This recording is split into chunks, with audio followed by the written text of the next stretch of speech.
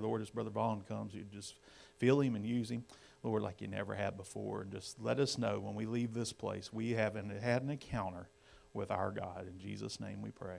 Amen. Well, good morning, everyone. It's good to see you this morning. Let's go ahead and stand as we jump into the worship part of the service. Starting out by honoring and worshiping the name of Jesus, singing Majesty. Please join.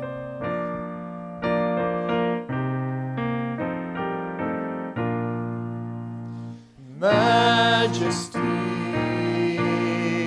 worship His majesty.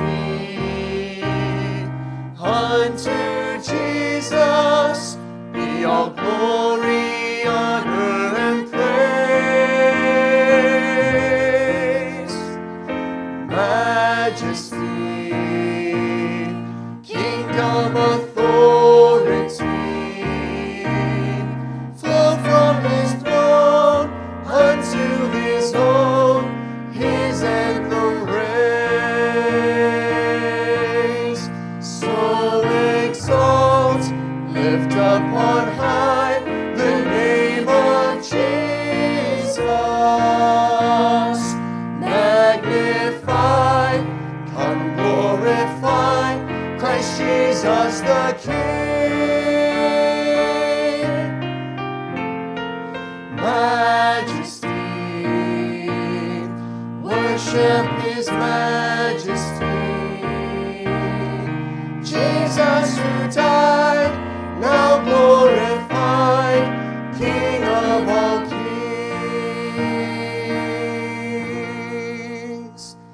There is a fountain filled with blood, drawn from Emmanuel's veins, and sinners plunged beneath that flood, lose all their guilty stains, lose all their guilty stains, lose all their guilty stains, as sinners plunged beneath that flood, lose all their guilty stains. For lisping, stammering tongue lies silent in the grave. Then in a nobler, sweeter song, I'll sing thy power to save. I'll sing thy power to save. I'll sing thy power to save. Then in a nobler, sweeter song, I'll sing thy power to save. And praise God for the power to save. I was reading in Revelation 5 last night about how the Lamb was worthy to break the seals and open the scroll. That Lamb is Jesus Christ, who was the worthy sacrifice for our forgiveness of sins for the whole entire world. And I can't think of anyone more worthy of our praise and worship. Let's sing. Worthy is the Lamb. Thank you for the cross, Lord. Thank you for the price you paid, bearing all my sin and shame. In love you came and gave amazing grace. Thank you for this love, Lord. Thank you for the nail-pierced hands. Wash me in your cleansing flow. Now all I know, your forgiveness and embrace. Worthy is the Lamb.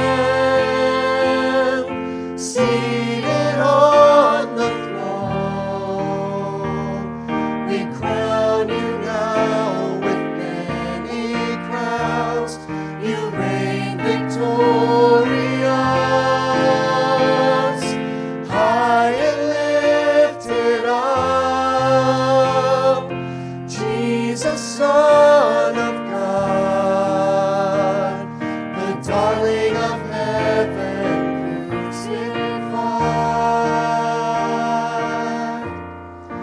Worthy is the Lamb, worthy is the Lamb. Thank you for the cross, Lord. Thank you for the price you paid, bearing all my sin and shame. In love you came and gave amazing grace. Thank you for this love, Lord. Thank you for the nail-pierced hands. Wash me in your cleansing flow. Now all I know, your forgiveness and embrace. Worthy is the Lamb, seated on the throne. We crown you now with many crowns. You reign victorious, high and lifted up. Jesus, Son of God, the darling of heaven crucified. Worthy is the Lamb, worthy is the Lamb, worthy is the Lamb. Amen. Thank you for singing. And he is the only one worthy. The only one worthy. Go ahead and wave to the folks around you. Tell them how it's good to see them this morning. Beautiful day we have outside. Absolutely gorgeous. You can go ahead and have a seat. I'm telling you what, allergy season is coming around. It's been here for a little while. Absolutely. I guess it just affects us all a little at different times. But let's go ahead and we'll have our word of prayer. And right now we're just going to go ahead and ask that the Holy Spirit would show us through His Word something that we need to change, something we need to alter in our life, something that God would have us do so that we would not leave the same way we came. Let's go ahead and pray.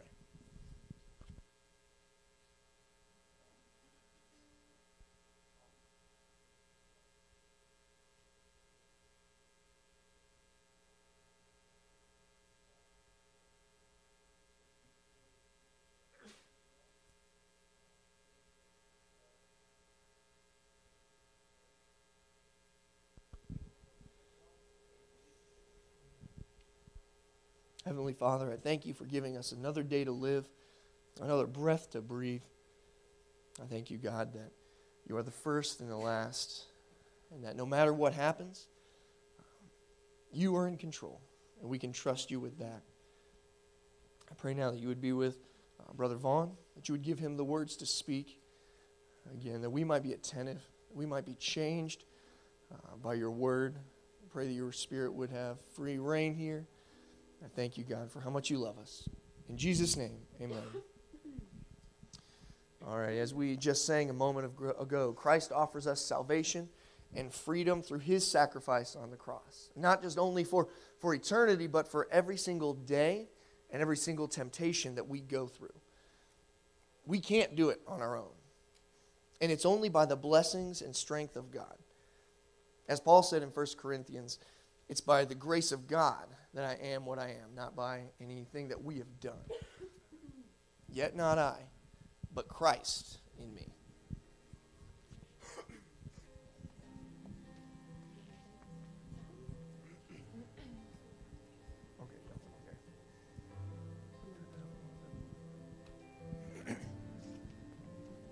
What gift of grace is Jesus, my Redeemer? There is no more for heaven now to give. He is my joy, my righteousness and freedom, my steadfast love, my deep and boundless peace. To this I hold, my hope is only Jesus, for my life is wholly bound to His. Oh, how strange and divine, I can sing all is mine, but through Christ in me.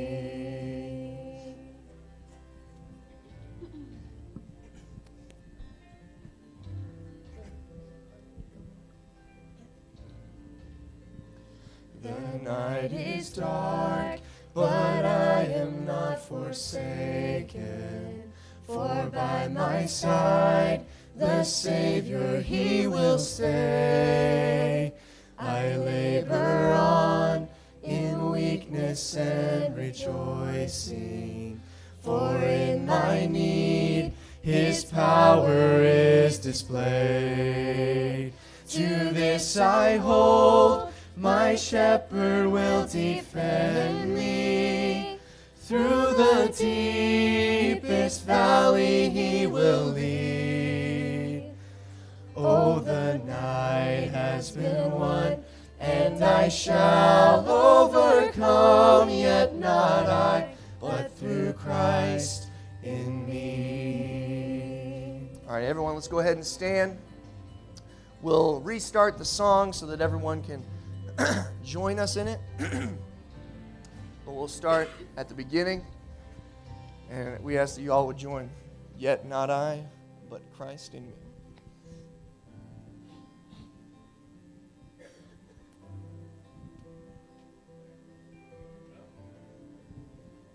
What gift of grace is Jesus my Redeemer?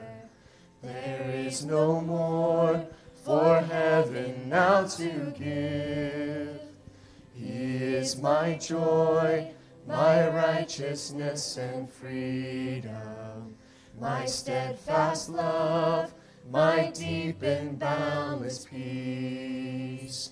To this I hold, my hope is only Jesus, for my life is wholly bound to His. Oh, how strange and divine, I can sing, all is mine, yet not I, but through Christ in me.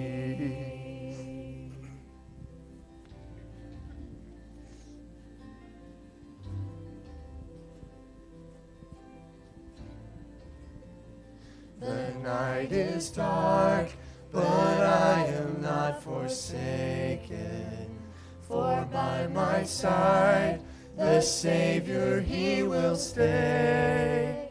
I labor on in weakness and rejoicing, for in my need His power is displayed.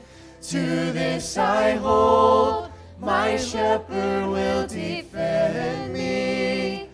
Through the deepest valley He will lead. Oh, the night has been won, and I shall overcome, yet not I, but through Christ in me. Amen. Let's sing this last verse. Sing it. No fate I dread, I know I am forgiven.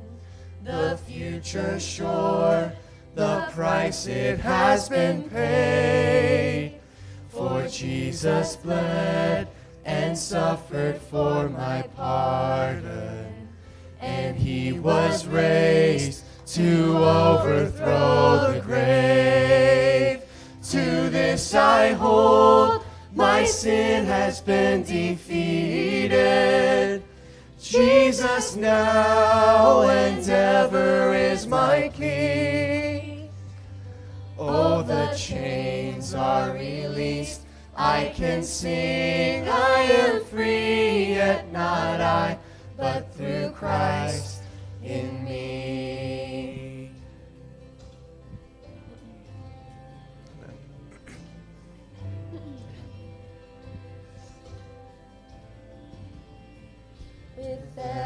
breath, I long to follow Jesus, for he has said that he will bring me home.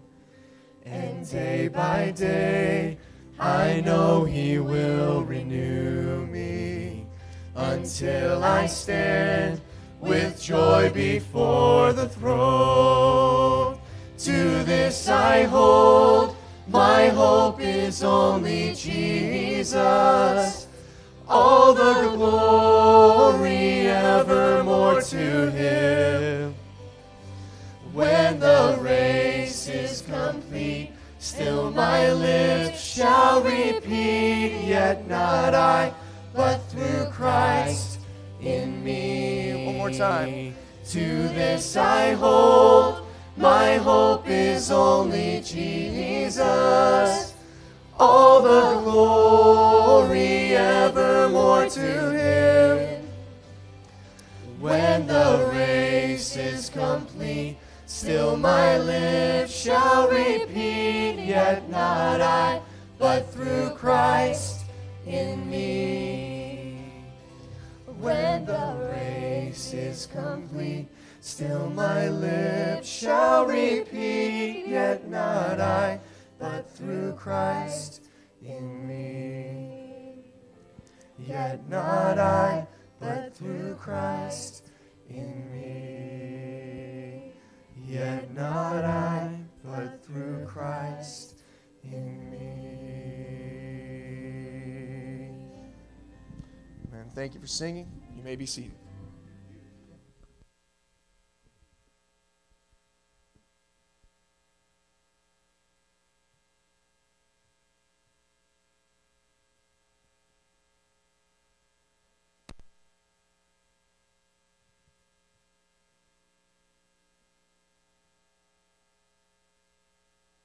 Green with envy, yes. All right, here we are. All right, hey, that was a great song, amen. That's enough to make a Methodist get sprinkled again. I'm telling you, that was just tremendous. That's enough to make a Baptist shout hallelujah, isn't it? Well, what a blessing to be here with you today. My sole purpose this morning, I believe the Lord would have me to encourage you. I told my son last night, I said, even on my encouraging messages, I tend to get carried away and go off on something. So I'm determined not to go off on anything this morning, and I want to encourage you. Years ago, I was in Nashville, Tennessee. I flew out to Buffalo, New York, to go to a place called Colesville, New York, where it's near Attica Prison. Well, it was about 85, 90 degrees when I left Nashville. It was hot. Took off with a short-sleeve shirt, got up to Colesville, New York. Pastor picked me up at the airport, took me to the Rent-A-Wreck car rental agency. That was the name of it. And it was a Ford, so it lived up to the title. I'm telling you, it was a Ford Escort, 3-speed automatic, and that thing was stuck in first gear. And my job was to follow the pastor out of town, which he took hold of the wheel and he never looked back. And here I'm trying to follow him out of town, but it's stuck in first. Well, I'm redlining and I'm wondering if it's going to blow up. And all of a sudden, it lunged from first into second, lunged back into first, back into second. It's like riding a Bronco. And finally got stuck in second, and then it got a little hotter, and it lunged into third. And then back into second, back. So I said, this is going to be an interesting week. Well, they put me up at a golf course, had a hotel room. I was the only guest, and nobody was on premises.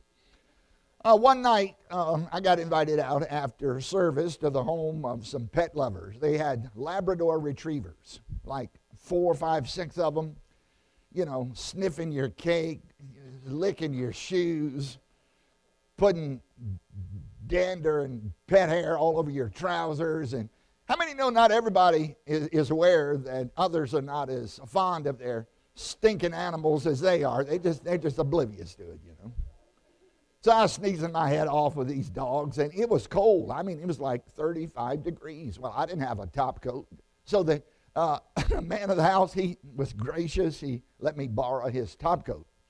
Well, the only problem is, I'm pretty sure That's the garment that those dogs were sleeping on because it stunk like crazy. And here I'm in with this top coat on, freezing in my Ford Escort, in my Escort back and forth, back and forth, back and forth. It's after midnight.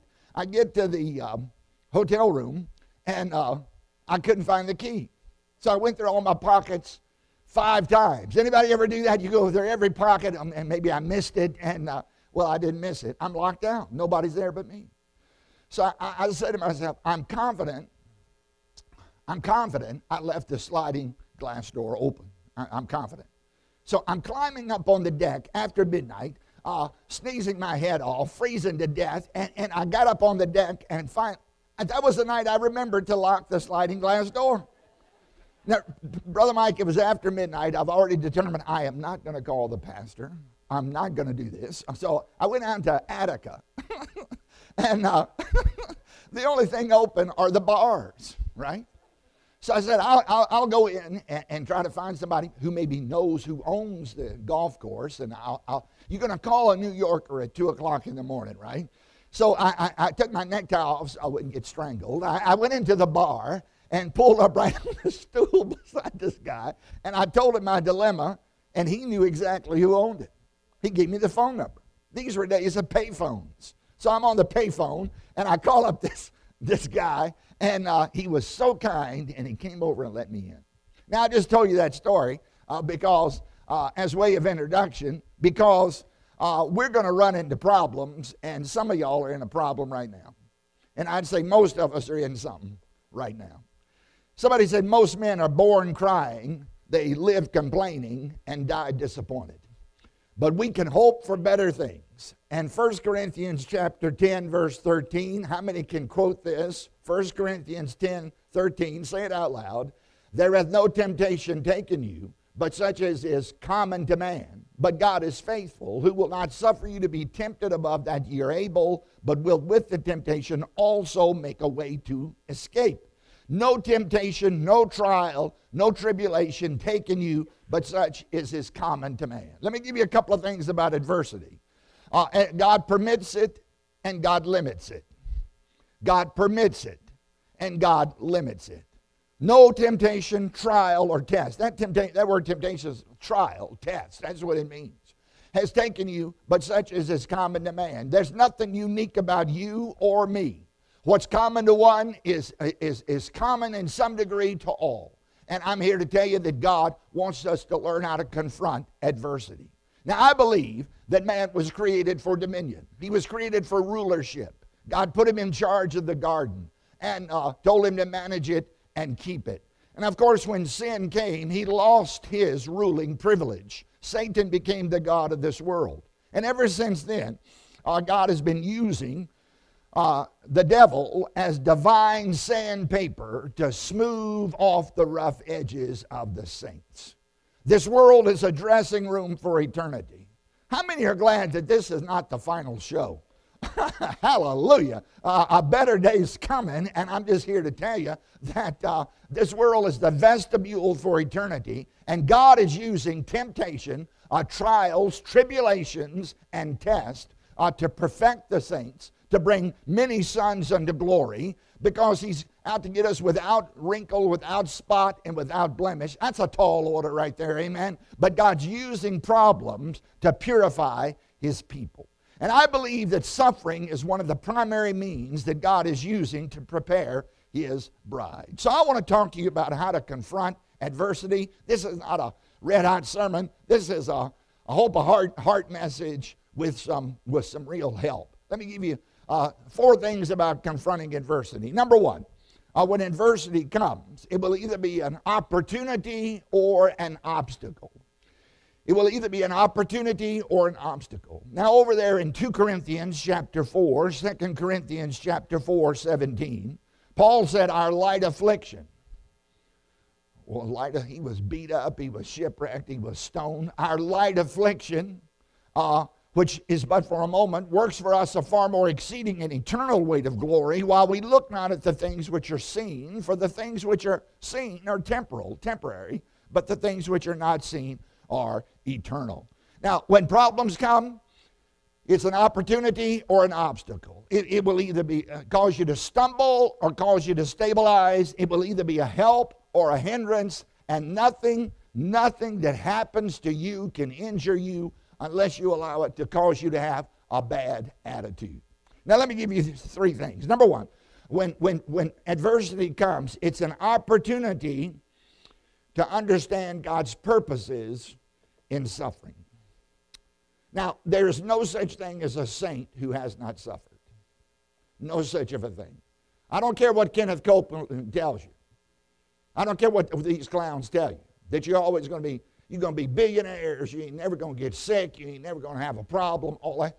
What Bible are they reading? The 11 of the 12 disciples got martyred, for crying out loud. I'm just telling you, there's no such thing as a saint who has not suffered. Now, circumstances influence you, but they don't shape you. It's your response to the circumstances of life that will determine what kind of person you are. Two children grow up in the home of an abusive alcoholic father. One grows up to be an upstanding citizen. The other one grows up to follow his father's footsteps and becomes a hopeless drunk. It wasn't the circumstances that determined the fate of those children. It was their reaction to those circumstances. And I'm telling you, it's our reaction to the things in life that make us what we are. We can't control our circumstances, but we can control our responses. You know, it's kind of like circumstances are like a mattress. If you're on top, you rest in comfort. If you're underneath, you get smothered. And let me just say that if we're on, by the grace of God, learn to function on top by faith. And I want to say this. I want you to hear me on this. You know, you don't have to feel like you've got faith to exercise faith. You don't need any emotional backup to believe God in the darkest of nights.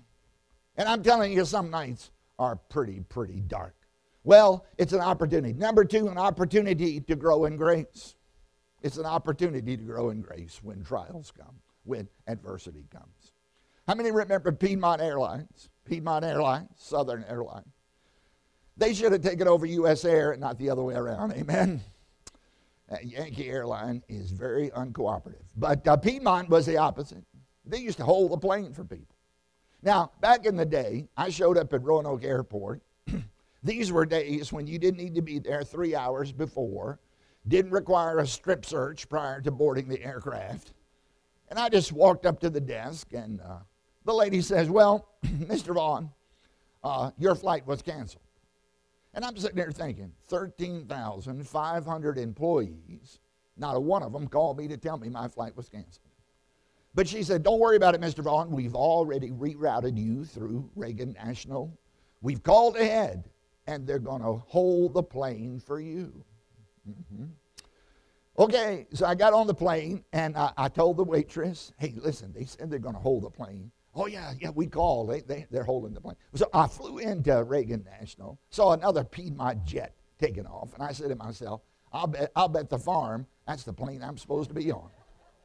Prophet that I am. So I go in there, and it's like 100 degrees outside, and the air conditioning is not working in the terminal where I was. So it was 120. I mean, it was unbelievable. So I'm up there talking to the gate agent, to the person, and she says, well, don't worry. We're going to get you there. We'll reroute. And she got off the computer, dove under the desk, pulled out a flight schedule book like that. And if they ever do that on you, you know they don't know anything more about flight scheduling than you do. They know absolutely nothing. And after an hour of patience, yes, I didn't say anything I had to repent of. I did good. And after an hour, I says, ma'am, I have a speaking engagement tonight. I'm not going to be able to make it. Can I call? Oh, yes, sir, Mr. Vaughn, whatever you want. And I called up the preacher. I said, preacher, here's the situation. And I said, I've got stood up. It doesn't look like I'm going to make it. He said, Brother Harold, don't worry about it. God's in control. That's what he said.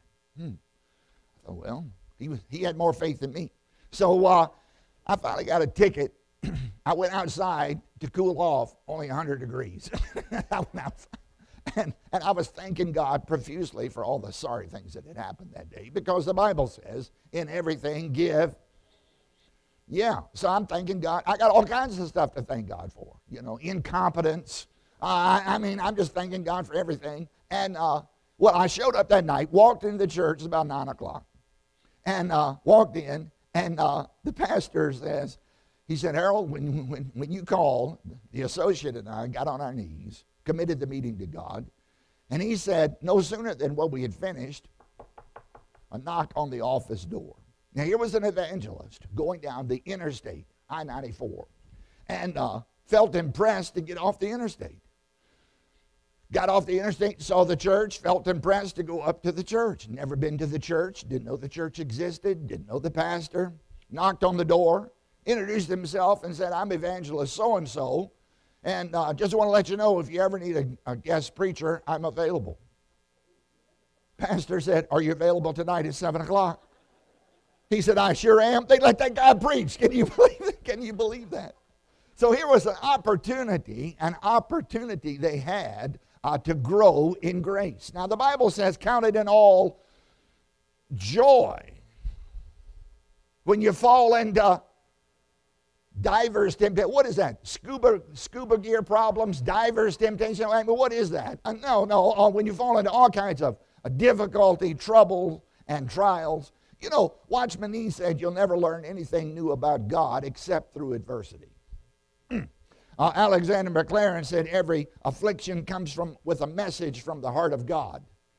If a wood craftsman wants to join two boards together, he'll put some glue on them, then he'll put some clamps on them, tighten up that pressure, hold them together till the union is set, until the glue sets up. And then when the union is set, the pressure is no longer needed, he takes the clamps off. And often what God is trying to do is to unite our will to his will, and he'll take the pressure off if we'll ever get in sync with what Pastor preached on this morning, being in the will of God and doing the will of God. And I'm just telling you, this is easy preaching, hard living, but it's still the truth. And I want to tell you something, it's an opportunity to grow in grace. Now, number 3, it's an opportunity to trust God. When you're suffering, you're reduced to the level of what you really believe. How many know it's easy to talk a good game when the sun's shining? But it can be tough sledding when the cloud and darkness and night comes over. How many know that sometimes that comes around and sticks around for a season? Thank God it's a season, but when you're in it, you can't see. So you got to trust God. It's an opportunity. We got to gaze at God and glance at the circumstance. You know what I tend to do? Gaze at the problem and glance at God. You know what I did this week? Got up in the woods behind my house, quiet up there. Got me an old folding chair. I just sit up there. I'd read. I'd pray.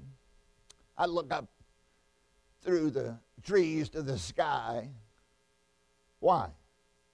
Because the Bible tells me, don't be obsessed with stuff and take no thought for your life. And don't worry about what you're going to eat. Don't worry about what you're going to put on. Make plans, but don't be obsessed with all of this, for your heavenly Father shall. I have to. How many sometimes you got to preach to yourself? You better be talking to God, but you better be talking to you every now and then and telling yourself to get in line. That's just the way it is. So, the children of Israel got out of Egypt. God's goal was not to get them out. His goal was to get them in, but most of them never got in. They only got out, and they died in the wilderness because they were so preoccupied with giants, walls, cities, problems, all kinds of things going on here, and they just couldn't see. So listen, when problems come, when adversity comes, it's an opportunity by choice, or it will be an obstacle by default. Number 2, when problems come, you'll either get broken or you'll get bitter. Look over in Luke chapter 20. Luke chapter 20. When problems come, you'll either be broken or you will get bitter. Ruth went out full and came home empty. Her name was Joy, sunshine. She came home and said, don't call me that. Call me Mara. Call me bitter. Because she had encountered tremendous loss. Now look at this. Luke chapter 20. There is no blessedness without brokenness. Blessed are the poor, bankrupt, broken in spirit, for theirs is the kingdom of God. The broken heart, God will not despise. So the question is, will I be broken? Shall I be broken or will I be crushed? Look in Luke 20:17. And he beheld them and said, what is this then that is written? The stone which the builders rejected, the same has become the head of the corner. Now look at this. Read it out loud with me, please. Whosoever shall fall upon that stone shall be, y'all are not reading too good. Try that one more time, out loud, real loud. Whosoever shall fall upon that shall be, but on whomsoever it shall fall, it will grind him to powder. Well, here in the chief cornerstone, that's Christ. Fall on him, you're broken. He falls on you, you're obliterated, you're crushed. You know, shall I be broken or shall I be crushed is the question when adversity comes. The one or the other. Now, God will never fall until we do. Most churches in America are sitting around waiting for God to fall from heaven. He's waiting for us to fall on him and get broken.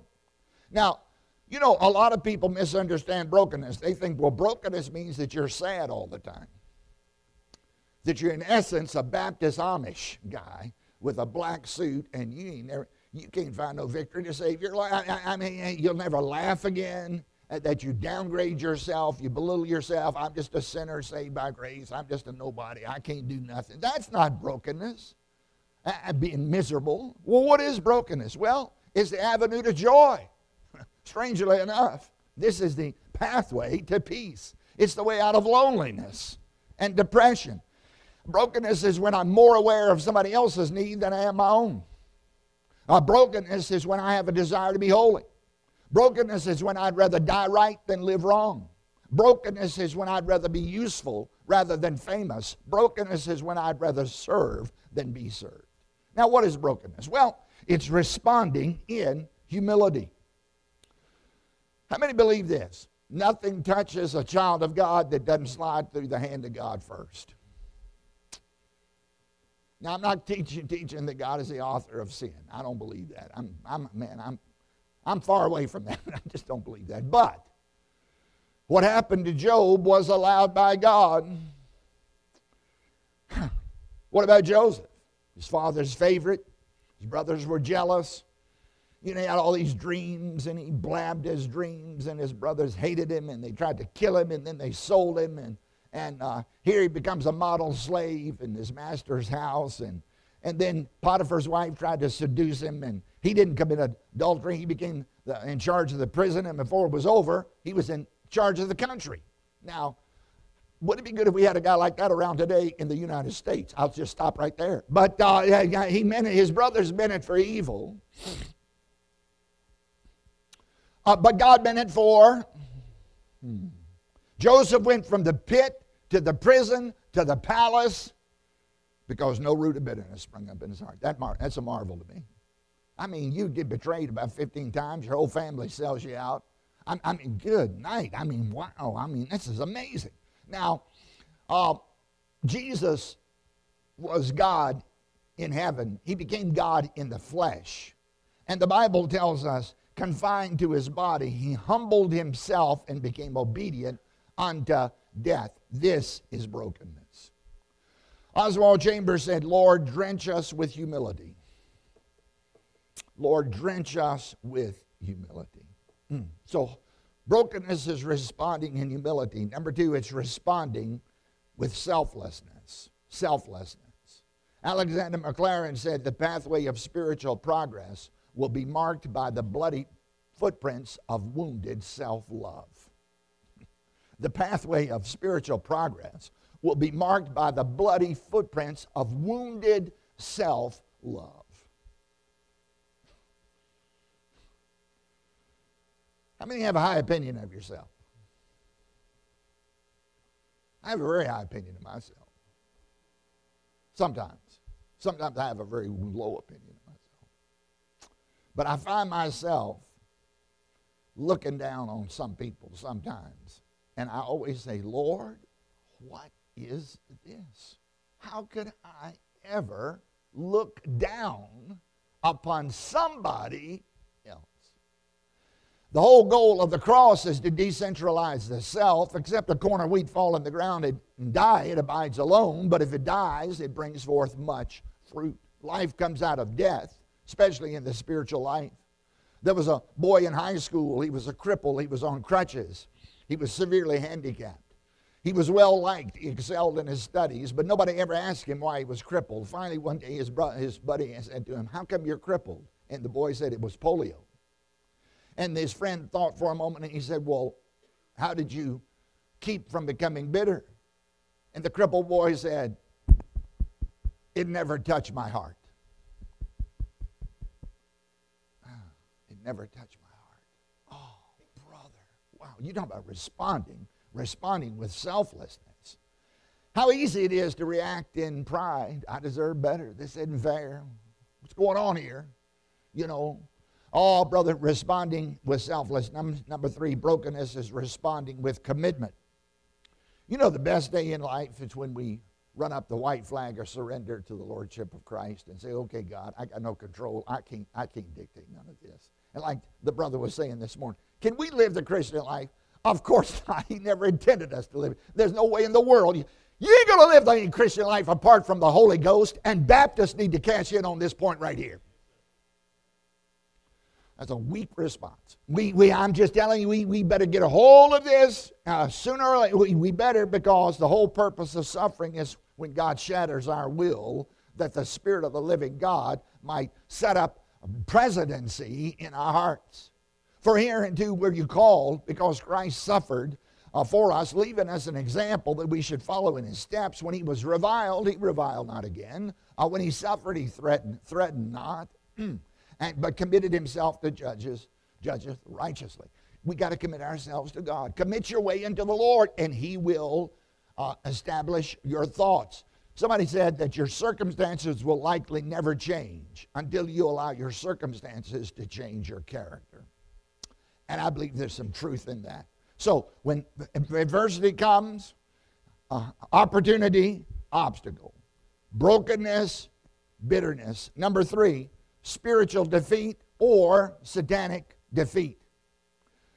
You know, in 1 John chapter 2:13, he said, "I write unto you fathers," spiritual fathers, "you've known him that is from the beginning. I write unto you young men, because you have overcome the wicked one.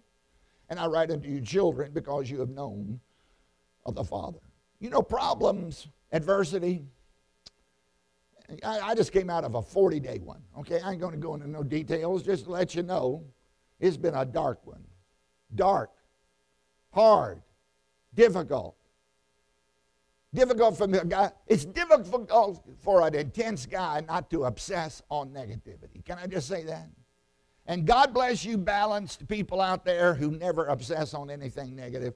Lay hands on me and impart to me that spirit. But I'm just telling you that when problems come, it's either a sinking sand or a stepping stone.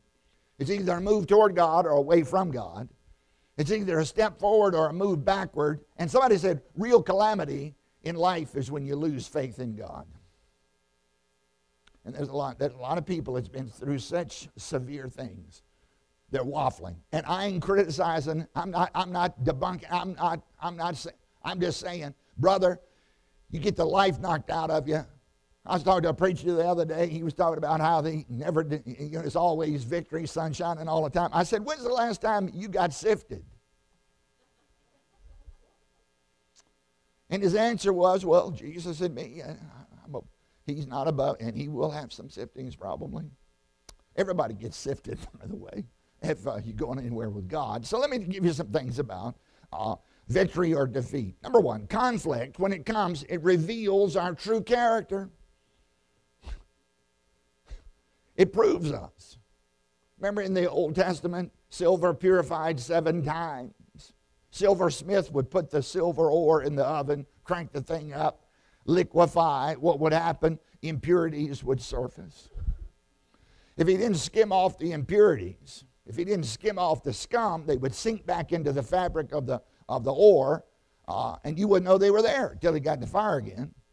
Well, he would repeat this process 7 times, hotter each successive time, with different levels of impurity surfacing on each successive heating up, and this scum would float to the surface. They tell me that he would repeat this process 7 times until the silver was so pure he could look in the liquid silver ore and see his reflection like in a mirror. Now, let me just say something to you. That when problems come, when adversity comes, when difficulty comes, the natural tendency is to try to get out of the fire. So, we leave the church we're in to go get another church, and we feel better, but the impurity is still in there, and when things heat up over there, the same junk's going to come back to the top.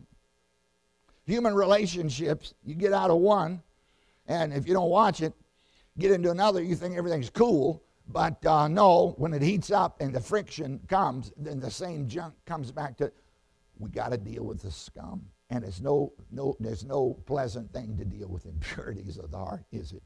But it's exactly true. Now listen, if a man be overtaken in a fault, you which are spiritual, restore such a one, considering yourself, lest you also be tested. We're all going to get tested. And be careful about judging people that's being tested. When you're sailing, I mean, you are sailing at 500 miles an hour on a clear bluebird day. You better be careful. Number 2, conflict develops our integrity. Abraham Lincoln said the rivers follow the line of least resistance, and that's why they're so crooked. Satan came after Job, took his home, his health, his herds. And the Bible tells us that Job didn't curse God. Anybody can bless God when God gives, but Job blessed God when God took. The Lord had given, the Lord had taken away. Blessed be the name of the Lord. Number 3, conflict purges our souls from sin. He that has suffered in this flesh has ceased from sin. My cousin got cancer. I was basically her pastor, although I was younger than she was, But you know what she said to me one day? She said, Harold, I thank God I got cancer. So what? She said, I thank God I got cancer, because she said if I didn't get cancer, I probably never would have gotten saved. That's what she told me. I thought, wow. And, this thing of conflict, it purges us. It reveals our character. And this matter of conflict, it develops our integrity. Number 4, here it is. When conflict comes, it's either going to be despondency or determination. When conflict comes, you're either going to have determination or you're going to become despondent. You're either an overcomer or you're overcome. If you don't persevere, you're going to perish. And now listen, let me encourage you. I know it can be overwhelming, okay? All right.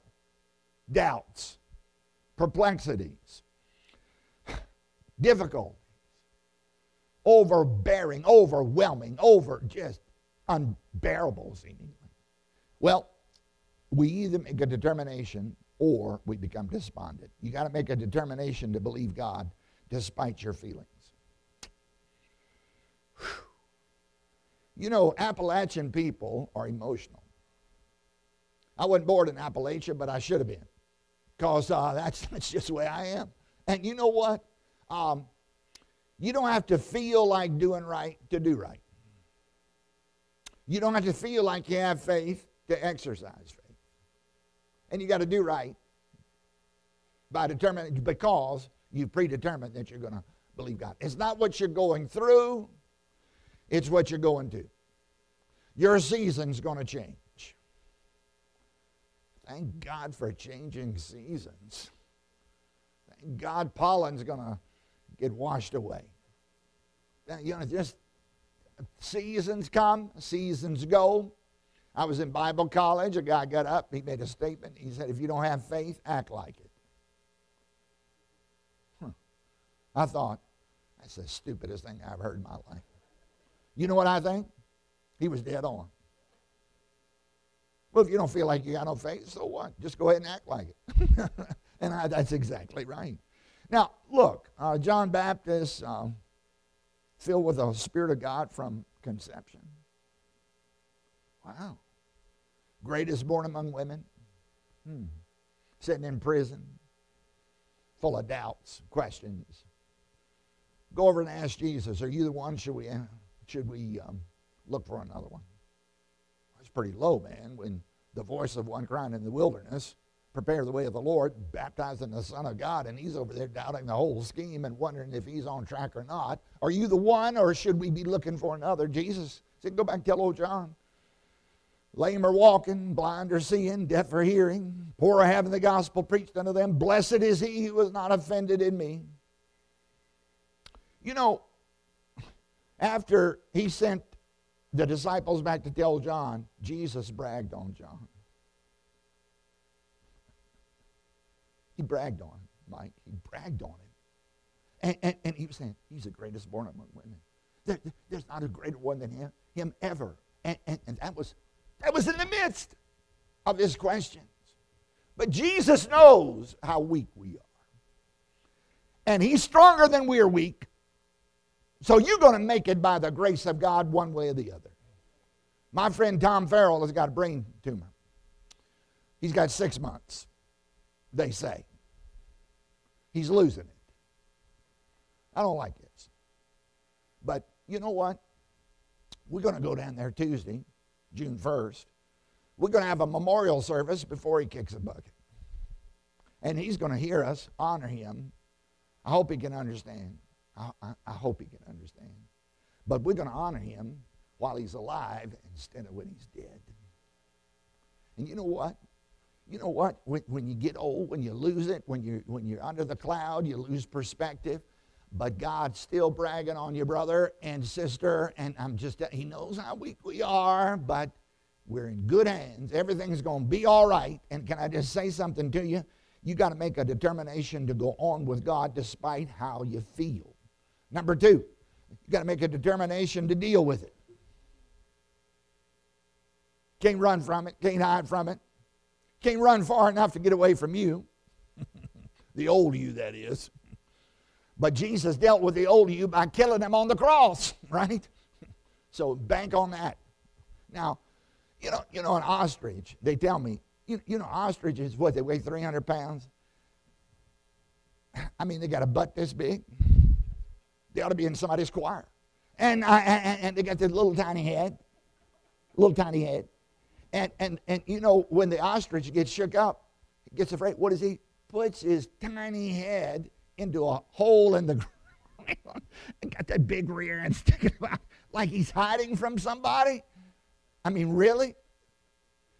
You know, instead of trying to put our head in a hole in the sand somewhere, we're going to have to deal with the situation. We're going to have to work through it. Gideon, when they were chasing down the Midianites, they were wore out. They were faint, yet pursuing them.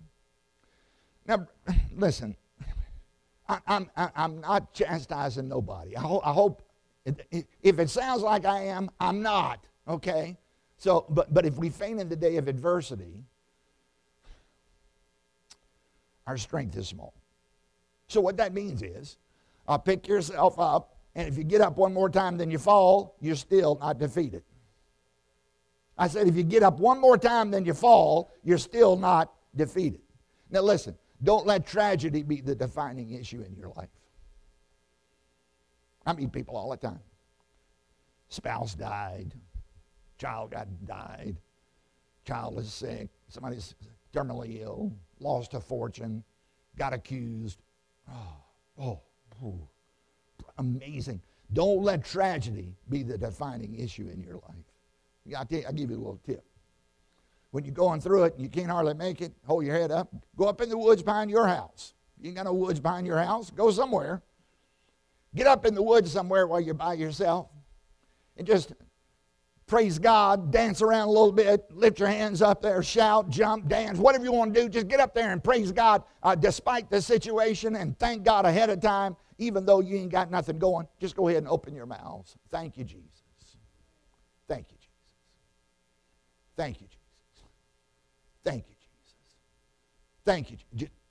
Just go with this. It'll help you. Let me give you this third one.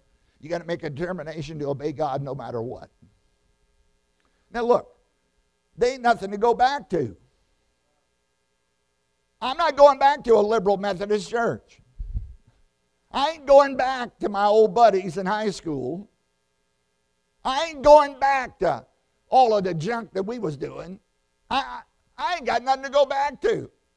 There ain't but one way to go, and that's forward. And brother, I'm telling you, you either wash out or you go on. And regardless of what anybody else does, you can go on. I know people bailing. I know people renouncing the faith. The way's hard. They don't understand. They don't understand the lack of their own sanctification. They don't understand suffering. They don't understand all this stuff. Well, I don't understand it neither, but there ain't nothing to go back to. We just got to go forward and got to make a determination. I'm going to obey God no matter what. I'm going out in faith by the grace of God. I want to go out in a hot flash, a hot burst of glory, rather than sink back into skepticism and negativity and cynicism. But you got to work at not becoming a cynical person if you deal with Christian people. This is really a good message this morning right there. You ought to write that one down right there. I'm going to write this down myself. I'm just going to put this Give me the tape. I need to hear this. All the way home I need to hear it. But anyhow, nothing's going to whip you unless you let it. A young Oriental student decided to mock his elderly teacher, so he caught this small bird and he cupped it in his hands behind his back. He was going to go to the teacher and he was going to ask the teacher what he had in his hands. If the old man answered correctly, he was going to say, is it dead or alive? If the old man said, well, it's a bird, and he said, well, is it dead or alive? He says, well, if the old man said it was dead, he's going to open his hands and let it fly away. If the old man said it was alive, he was going to crush it in his hands and kill it. So he went to this sage, this elderly Oriental teacher, and he said, old man, what do I have in my hands? And the old man said, a bird, my son. And the student said, well, is the bird dead or alive? And the sage replied and said, the answer to that question, my son, is in your hands. The answer to that question is in your hands. And when adversity comes, it's life or death. And brother, sister, listen to me, the choice is in our hands, okay? Listen. You say, well, I ain't got no strength. No, but Christ our Redeemer does. I can't pull it off. Well, who can? If John the Baptist couldn't handle it, there were seasons like that for him. It wasn't always like that, and by the way, I believe he went out in faith. I believe he finished out. He finished out good, but I'm telling you, when problems come, adversity comes, it's an obstacle or an opportunity. It's brokenness or bitterness. It's defeat or victory. It's determination or despondency, and rejoice in this. There's no temptation, test, trial, tribulation that's taken you, but such as is common to man. What you're going through, millions of others have gone through it. Millions of people are going through it. Millions of people have gone through it. And if they went through it and came out, you're going to go through it and you're going to come out, and the sun will shine again one of these days, and you will laugh again and mean it one of these days. And I'm just here to tell you, hallelujah, we're in good hands by the grace of God, and there's no temptation taken you but such as is common to man, but God is faithful. We might not be, but He is, who will not suffer you to be tempted above what you're able, but will with that test, that trial, that adversity, make a way to escape. Hallelujah for the way of escape. And I'll tell you, one of the ways of escape is worshiping God and praising God and believing God and getting on the right side of this. We all got an opportunity here this morning. We all can be broken here this morning. We all have the victory that's already been purchased on the cross. And we all here this morning can make a determination to believe God in spite of all the other stuff. Greater is He that's in us than he that is in the world. How many going through it this morning and needed this? Lift your hand this morning if you needed this message. Put them up. Yeah, we're all in the same boat. Let's stand and talk to the Lord. Let's have some kind of a little invitation, dear sister. If you would just play something, I want us to respond to the voice of God here this morning. You know, whatever you need to do, I want everybody to pray, and some of you might want to come to the altar and talk to Jesus. Then you come on down here and do that. Whatever you need to do, you just respond to God's speaking voice. Father, thank you for encouragement, Lord, from the Word of God that tells us that trials and difficulties are not uncommon. They are extremely common. And God, you're faithful. So, Lord, empower, encourage. Lord, just build up and bring hope and resilience and faith despite the mess that some of us are in. Father, in Jesus' name, thank you for ministering to our hearts. Y'all just play something, sing something, dear brothers. The rest of us, we're going to pray and we're going to respond to God's voice. Let God have his way in your heart this morning. Whatever you need to do to respond to this, would you do it right now?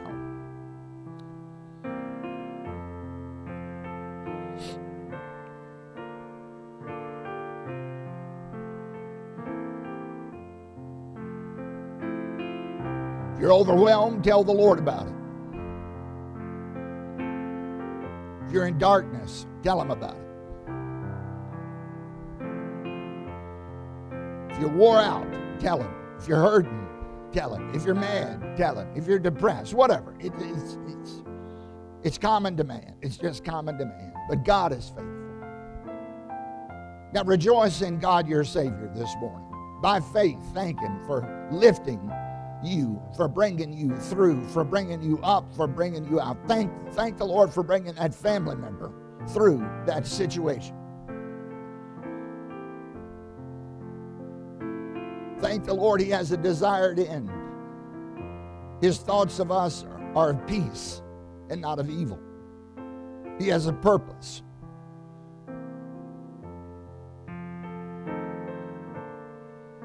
Now everybody spend 60 seconds thanking God for everything you can think of right now. Just go ahead and thank him.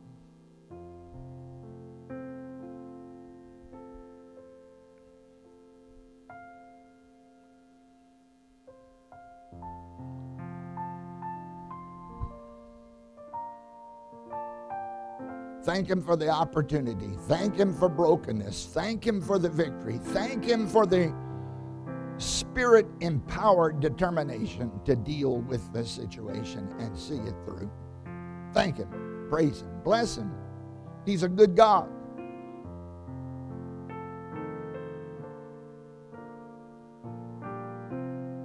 Now, Lord, make your face to shine upon your people. Oh, God, give them peace. Oh, give us grace. Father, thank you for the good hand of God, for the goodness of God. And Lord, in this world, it's a briar patch. Nobody gets out without getting scratched. But Father, thank you that you're the healer. And God, you're the hope giver. And Lord, you're the restorer of the past to dwell in. So Lord, bless those right now this morning, Lord, in the midst of something.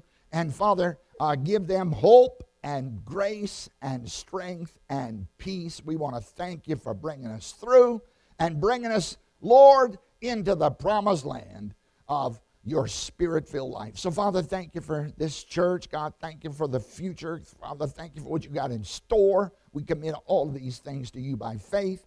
Now, Lord, lead Brother Mike, Father, to direct our thoughts as we close today in Christ's name.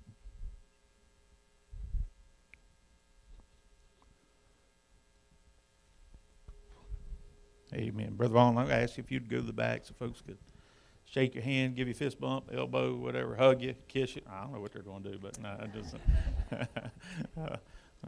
thank you for being my friend. Thank you. Thank you. And we were going to go fishing together this afternoon, but my dog always goes fishing with me, and I guess he didn't like dogs. So it'll be all right. I'm just kidding.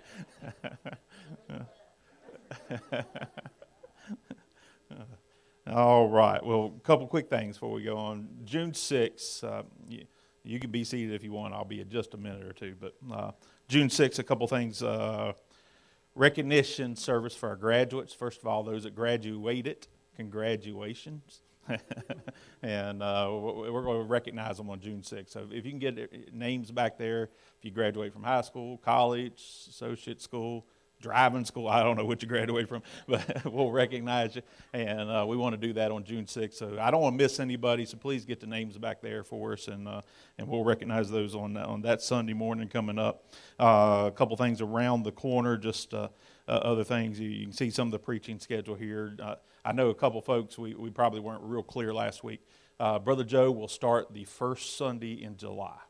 The first Sunday in July is when he'll be here, okay? So just so everybody knows, that's He's telling his church, pray for him today. He's telling his church today. So, that's a tough thing to do. So I know he'd appreciate your prayers there. Then they got to get moved and work out, give them a little time to hopefully find a pastor and so forth as he's leaving the church to come here. So I'll hang in there and do my best on Tuesday and Sunday morning. And we got great preaching lined up all the way through. So I think we're going to be in good shape, and appreciate these men of God that have come and helped. And again, Brother Vaughn, what a friend he's been. In fact, he's going to come back one more time yet. And so amen, looking forward to that. So before we go, though, this morning, it's also a sad day and a special day as well for others. So you may or may not know this, but Ethan's getting married. How many of y'all know that? And Kelly even came today. And I'm just picking. And so they're getting married next Saturday. So that's the exciting side of it. The not so exciting side of it is, well, not for them, for us anyway, is after they get married, they're, I think, heading to South Carolina and just going to just kind of follow wherever the Lord wants them to go and do some exciting things together as they start their family and life together. But that means this is also his last Sunday with us. And boy, he's been a blessing for me, just to come in, not worry about it's going to go. And you just all that he's done, and he's introduced us to some songs I believe that are just so doctrinally sound, maybe a little different, maybe a little newer for you, but doctrinally sound, and that have encouraged me, helped me, and he's just been faithful all the years even before song leader. You know how many years he's served for us here. Now I got one more task he's got to do before he goes. All the dark brown and light brown chairs are intermixed back there, and we got to get that straightened out before you go. But other than that, I want to recognize him. Come on down here, let's give him a hand. Thank him for his not only year plus of service here, song leader, but just years of service to our church. And we wish you and Miss Kelly nothing but the best, my brother. And that's on behalf of the church. And don't spend it all in one place. Actually, probably better if you did. But anyway, so I'm going to turn it back to him. Let him dismiss us with a song. And again, appreciate you, brother. All righty, let's go ahead and stand as we sing the final verse and chorus for this evening. And we'll be back this evening or rather this afternoon, but this evening we'll be back at 6:30. Let's go ahead and sing Redeemed.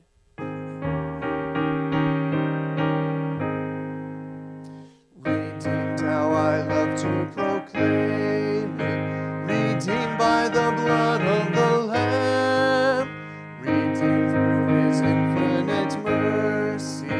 His child and forever I am. Redeemed, redeemed. Redeemed by the blood of the Lamb. Redeemed, redeemed. His child and forever I am. Thank you. You are dismissed.